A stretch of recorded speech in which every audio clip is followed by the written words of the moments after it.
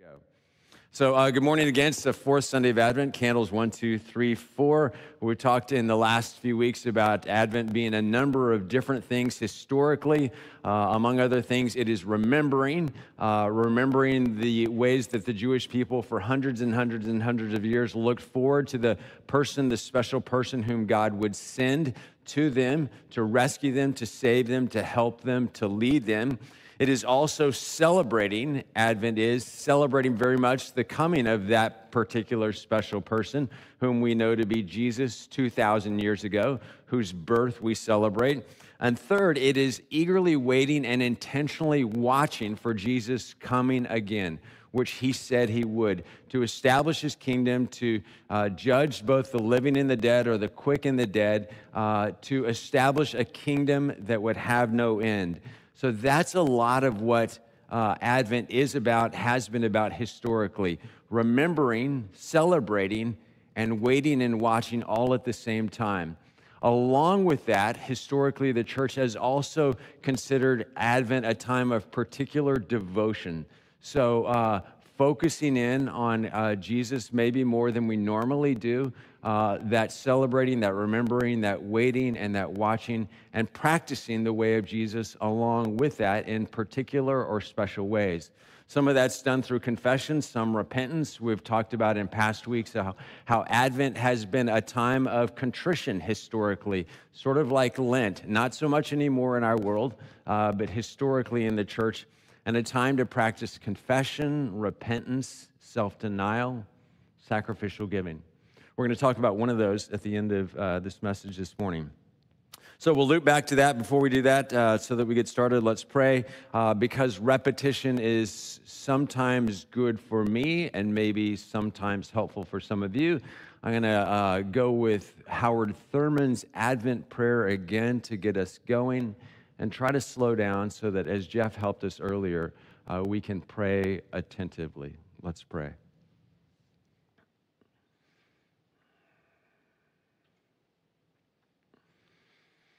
Holy God, may the sounds of Advent stir a longing in your people. Come again to set us free from the dullness of routine and the poverty of imaginations. Break the patterns which bind us to small commitments and to the stale answers we have given to questions of no importance. Let the Advent trumpet blow. Let the walls of our defenses crumble, and make a place in our lives for the freshness of your love, well lived in the Spirit, and still given to all who know their need and dare receive it. Amen. So for the third time during Advent this morning, we're going to spend some time in the first chapter of the first gospel, Matthew. 3 weeks ago, Jomo led us through a deep dive into Joseph, the father or the stepfather of Jesus, helping us to think about what it must have been like for Joseph to be the father or the stepfather of Jesus, especially given that his wife, he had not yet had union with, and yet she was pregnant, and all of the expectations that were attached to that historically in his genealogy and going forward about having a son who would be an heir and the complexities of that. Last Sunday morning, we looked at how some of the gospel of God in Christ is embedded in the genealogy with Jesus, which is found in the first 17 verses of Matthew's gospel. This morning, we're going to pick up at verse 18, where we left off last week. Focusing largely this morning on one verse, and really in some ways one word and one idea in that. So here we go. Listen closely. This is the word of God, Matthew chapter 1, beginning at verse 18. This is how the birth of Jesus the Messiah came about. His mother Mary was pledged to be married. Mary was pledged to be married to Joseph, but before they came together, she was found to be pregnant through the Holy Spirit. Because Joseph, her husband, was faithful to the law, he was a righteous person, and yet did not want to expose her to public disgrace, he had in mind to divorce her quietly. But after he had considered this, an angel of the Lord appeared to him in a dream and said, Joseph, son of David, do not be afraid to take Mary home as your wife, because what is conceived in her is from the Holy Spirit. She will give birth to a son, and you are to give him the name Jesus, because he will save his people from their sins. And this took place to fulfill what the Lord had said through the prophet. The virgin will conceive and give birth to a son, and they will call him Emmanuel, which means God with us. When Joseph woke up from this sleep, he did what the angel of the Lord had commanded him and took Mary home as his wife, but he did not consummate their marriage until she gave birth to a son. And Joseph gave him the name Jesus. Jesus. An angel of the Lord appeared to Joseph in a dream and said, Mary will give birth to a son, and you are to give him the name Jesus, because he will save his people from their sins. But you may have noticed that Matthew continues in verse 22. All this took place to fulfill what the Lord had said through the prophet. The virgin will be with child. The virgin will conceive and give birth to a son, and they will give him the name Emmanuel, which means God's with us. And what does that mean? The question is that I have always asked was the angel confused? Would it be Jesus, or would it be Emmanuel? Or was Jesus his birth name and Emmanuel his nickname? Was Jesus his official name and Emmanuel just what his family and friends would call him? How did that work? Reasonable questions to me as an inquirer. This morning we're going to talk about Jesus. On Saturday, on Christmas Eve, we're going to talk about Emmanuel. But now for Jesus. What's in a name? When it comes time to name their kids, people often choose names they simply like. Many of us have done that. Or names that are popular at the time. Many of us have done that. Or names that are unique, highly unique. Many of us have done that. Or names that fit a particular subculture in which we belong. Over the course of my life, I've known an Asher and a Bubba and a Butch and a Cade and a Dakota and a Duke and an Evangeline, Hercules, Latoya, Levi, and a Wellington. All names given by parents for a variety of different reasons. Karen and I decided to name our 4 kids between each of their first name and their middle name. Each of our kids has a name that comes from the scriptures and a name that comes from family. Each of our kids has, as one of their 2 names at least, a name that belonged to one of their grandparents, and a name that also is grounded in Scripture because that's who we wanted them to be. And we also were strategic enough that each of them has, as the first vowel in their first name, the letter A to match both of their parents, who also had the letter A as the first vowel in each of their names, which is kind of sick. I admit. And there's more, and I could go down a little bit more. I'm not going to. About our naming process. My point is that children have often given names with particular meanings. They have been, and such was certainly the case in first century Judaism, Jewish culture, where a name was ordinarily much more than something randomly picked from a book of baby names. Jewish first century edition.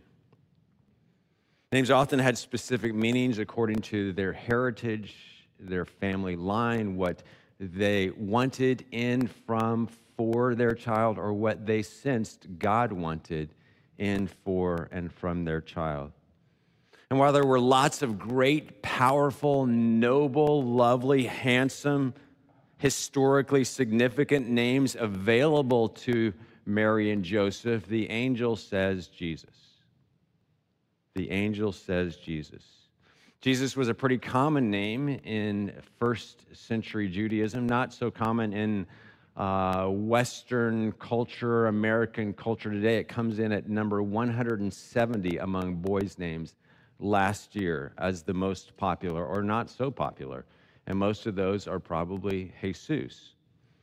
The Greek Jesus, or Jesus, had been adopted as the Greek rendering for the Hebrew Yehoshua, or Yeshua, or for us reading backwards, simply Joshua, which were connected etymologically to the Hebrew word save and the Hebrew noun salvation, which belonged way back in Hebrew history, deep in the Old Testament, to Joshua, son of Nun. You remember the first Joshua in the Bible, whom God used to save his people, God's people, from the Gentile nations around them.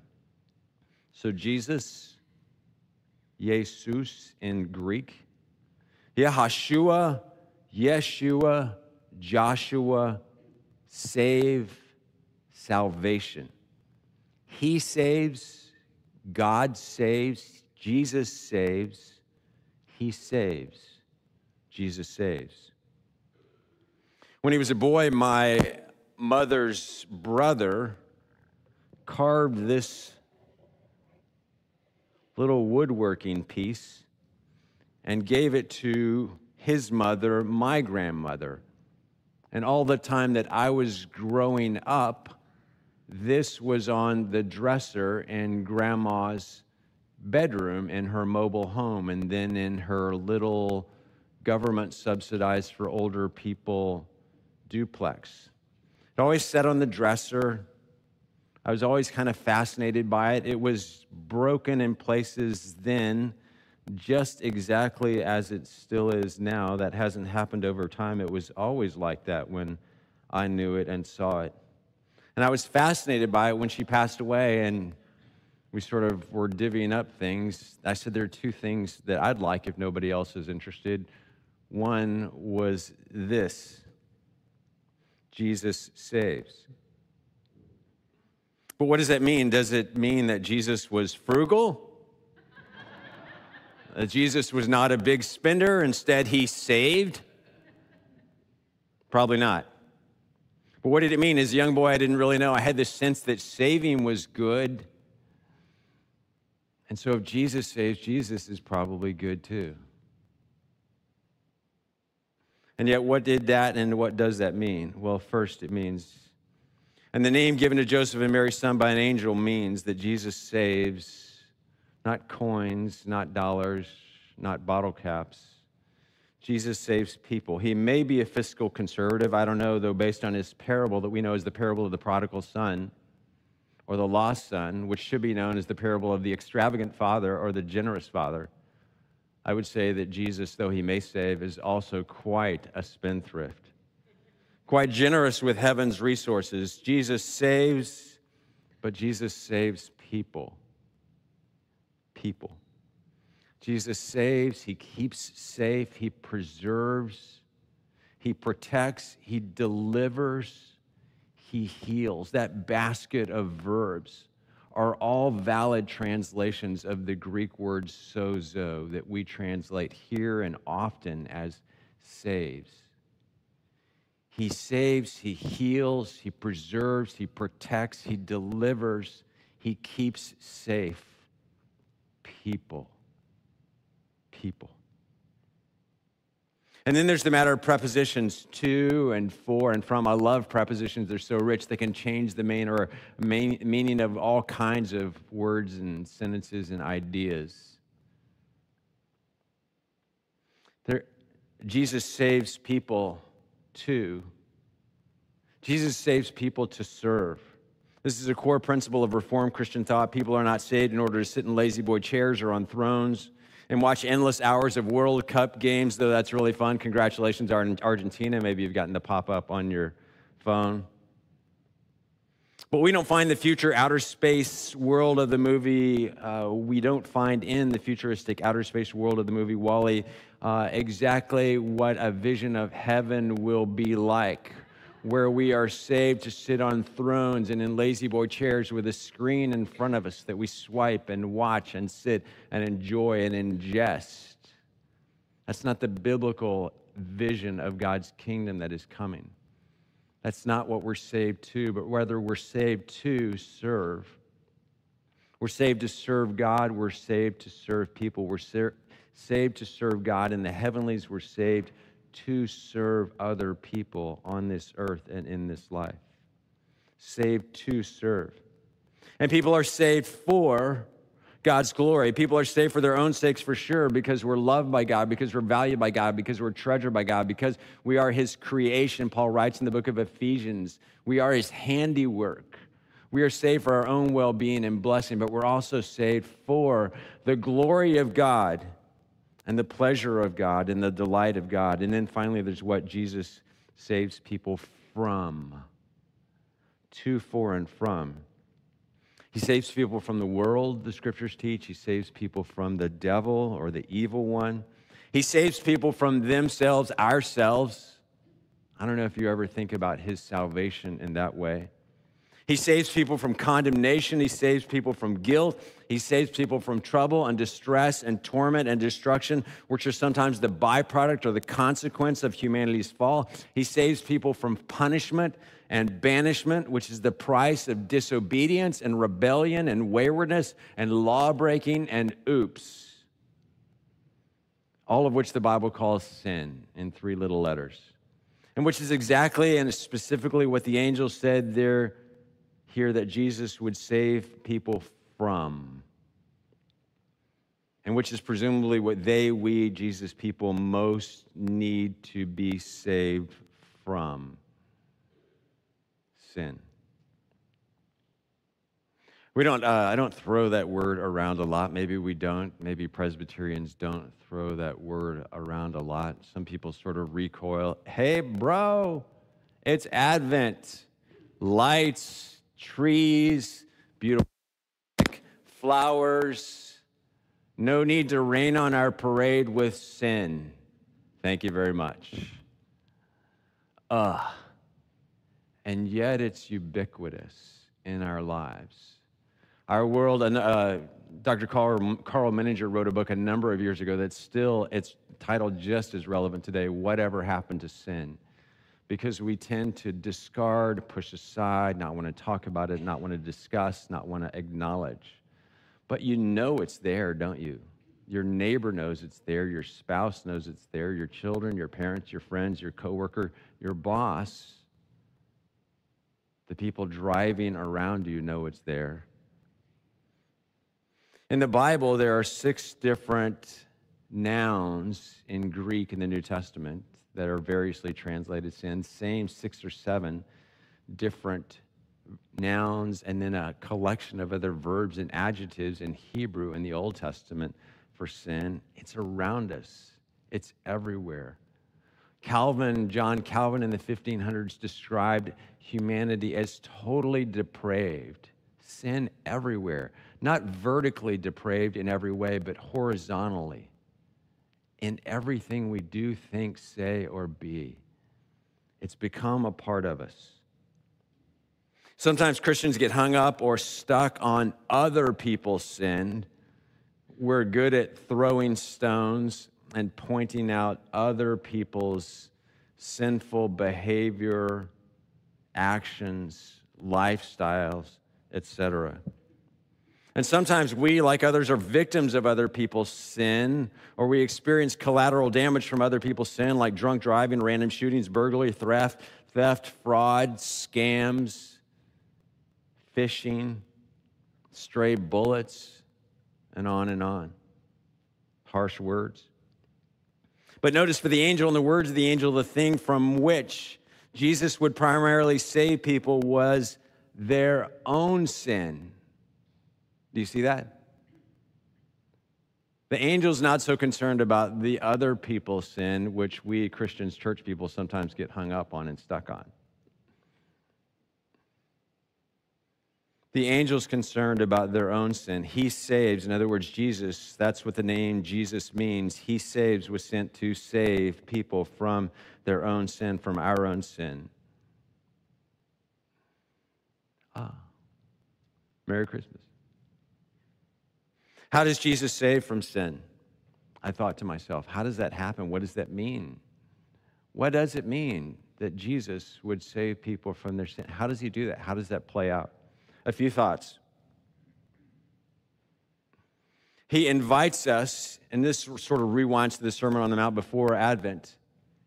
He invites us, just an invitation, a call, yo-ho, repent.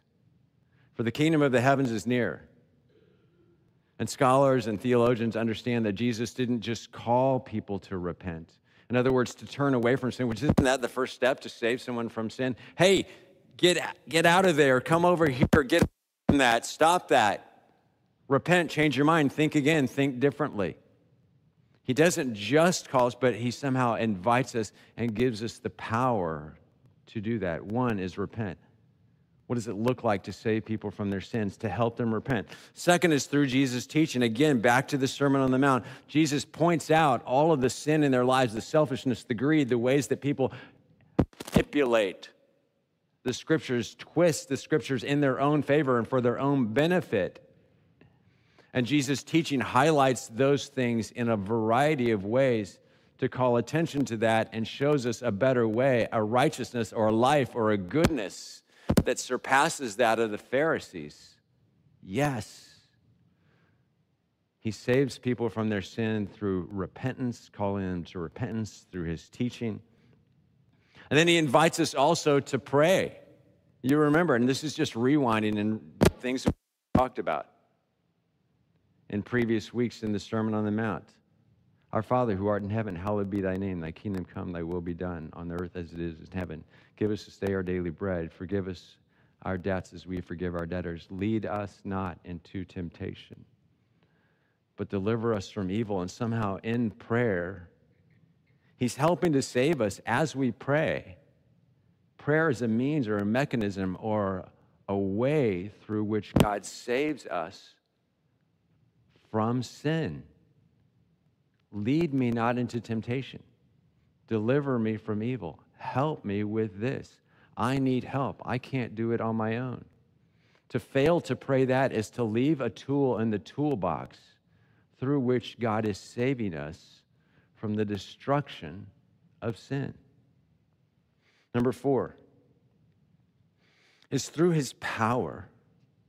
Again, on Friday mornings, we're reading through the book of Acts and see continuously this power that's manifest as the Holy Spirit comes upon God's people. The Holy Spirit, a.k.a. God's empowering presence. And he gives this power in random ways, and it's different than electricity. It's different than power lifters, muscle men. It's this intangible but God-given and Holy Spirit-driven ability to do things that a person couldn't do before or on their own. Power available to us through God's Spirit. And part of that power can be utilized to escape sin, to be freed from sin, to allow Jesus to save us from sin. I've been in communication with Mia quite a bit lately. She may be watching online this morning as she tends to her husband who's been in the hospital. She's got a great story about how she walked into a church that she'd never been in before down in Redwood City, an absolute alcoholic drunk.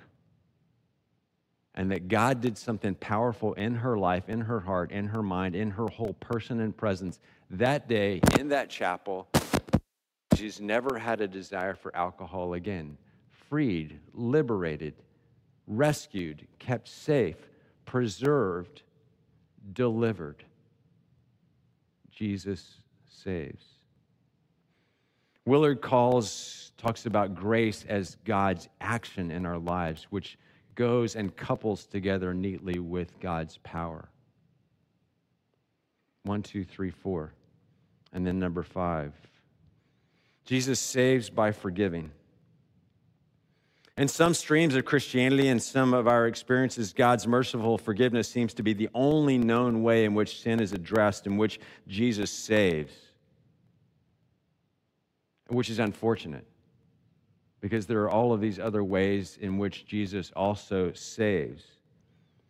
His forgiveness is not the only means by which he saves, but it is the final word. It is the grand means of salvation. It is the way that God and Jesus clears the deck. It's a way that he wipes everything away. It's the way that he truly rescues us in the end and in the final word and day from all of our sin. As far as the east is from the west, so far has he removed our sin from us. In Jesus, by Jesus. Paul wrote to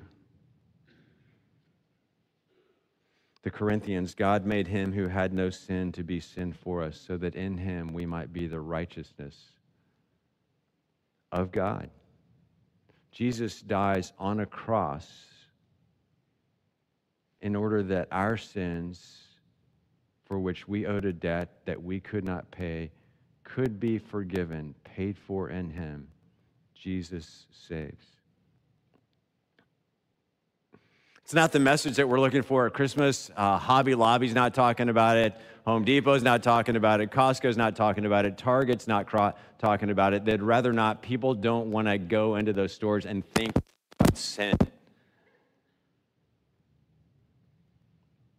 And yet it's all around us. We're immersed in it. We're drowning in it. Our world is. Just look around. And Jesus came, little sweet baby Jesus, precious Jesus. You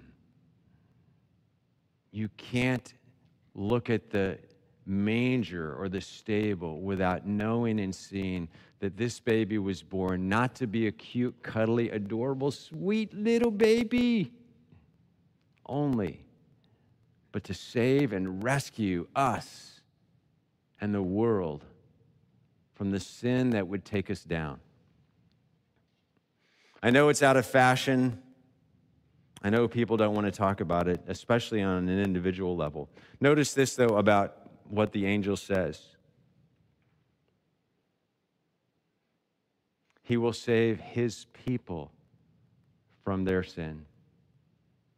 And we sort of deal with individual stuff largely as a culture today. But there's also an idea that everyone is in this big family or group or nation or people, and he's going to save us all together. Sort of this one big lump sum deal. And so the passage before us this morning invites us, among other things, to recognize our sin and to praise God for Jesus. And so our response is gratitude. Our response is praise. But another appropriate response, especially during Advent historically, is confession. Is to acknowledge, as the scriptures invite us to acknowledge our sin, my sin, your sin, our individual sin, but also our corporate sin, our shared sin, our sin as a local church, our sin as a denomination, our sin as the American church, our sin as a nation, the United States, our sin is the human race. And to acknowledge that, because in doing so, we acknowledge we need a Savior who is Christ the Lord. And so I thought I'd wrap up this morning by offering us a time of confession, another way of praying that's important if we're going to fully appreciate and celebrate Christmas week. Because there is no Christmas without the Christ, the Savior, the baby, who came to save his people from their sin. Not bad news, but good news. Would you pray with me? And I'm going to invite you this morning as we pray to speak words on your own behalf or on behalf of us as a church or a nation or a human race. The confession of our sin, which I may repeat, that God would hear it and save his people from their sin. Let's pray.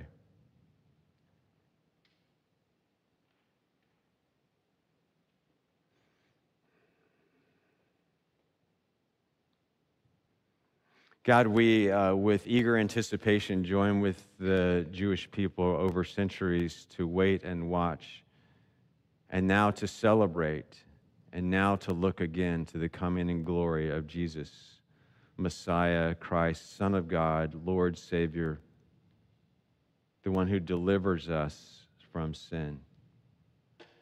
There's sin all around us. There's sin among us. There's sin between us. There's sin within us. Always has been. And so we want to acknowledge that so we get right and so we're on an open channel with you. God, hear our confessions.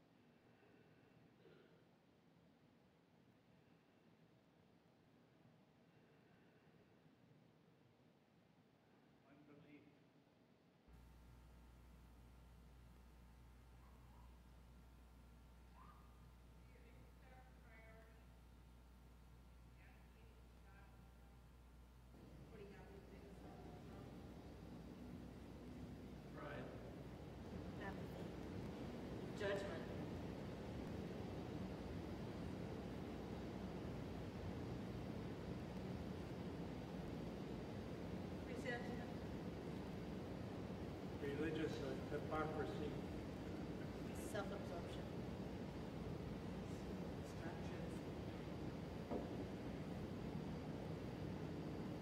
Laziness.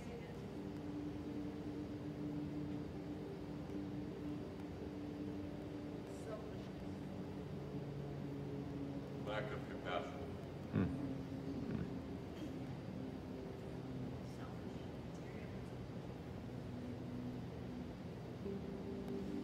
God, we know that you hear, but so that one another that we might hear. Save us from materialism, from self-absorption, from lack of compassion, from materialism, from self-absorption, from lack of compassion, from unbelief and from fear and from apathy. Those things named here out loud and others. Save us from the sin that so easily entangles, that draws us down, that attempts to kill us, the schemes of the devil. Save us, we know that you do and that you will. Rescue us, deliver us, free us, and restore to us always the joy of your salvation. May we be a people who know yet are aware of our sin and yet know that you are greater and that you are stronger and you are better and that you desire and that you intend and that you do rescue and heal.